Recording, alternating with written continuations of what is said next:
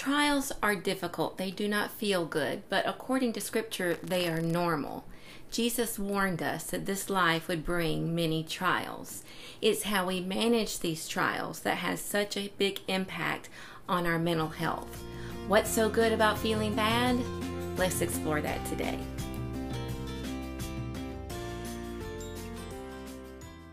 Let's look at Isaiah 45, verse 3. And I will give you treasures hidden in the darkness, secret riches. I will do this so that you may know that I am the Lord, the God of Israel, the one who calls you by name. There are beautiful gifts, treasures to be found in the dark place. These are treasures that we may not find in a place of light. What's so good about feeling bad?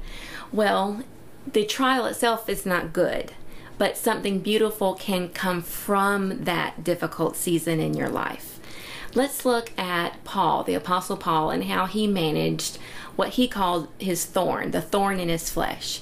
He prayed to God 3 times and asked God to take away his thorn, but God did not, and so Paul found a way to tolerate it.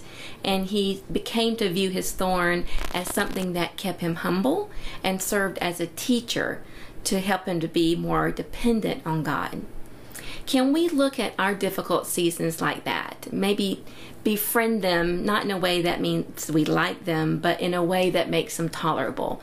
Maybe give your difficult trial a name, like my thorn, or my opportunity, or my teacher.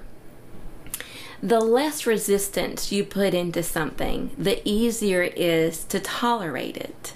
It's kind of like having your fingers stuck in Chinese handcuffs. The more you resist, the stronger the grip becomes. You have to relax in order to get out of those things. If you can find some lesson learned from a difficult experience in life, then the whole thing's not bad. Perhaps out of this experience you come to learn something about God, or you learn something about yourself or others or life that's really a treasure that you can take into future seasons of life. Maybe as a result of a difficult relationship, you learn to set stronger boundaries.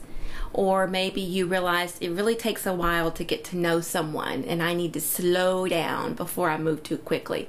Well, those are good lessons learned.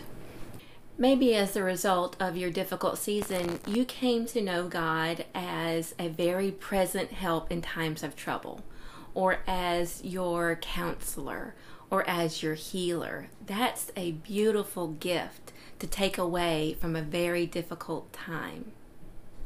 Let me encourage you with God's truth from Romans 8, that He uses all things for our good, even the difficult and painful seasons of our lives. I bless you as you look for treasures in dark places, and I pray that you continue growing in grace.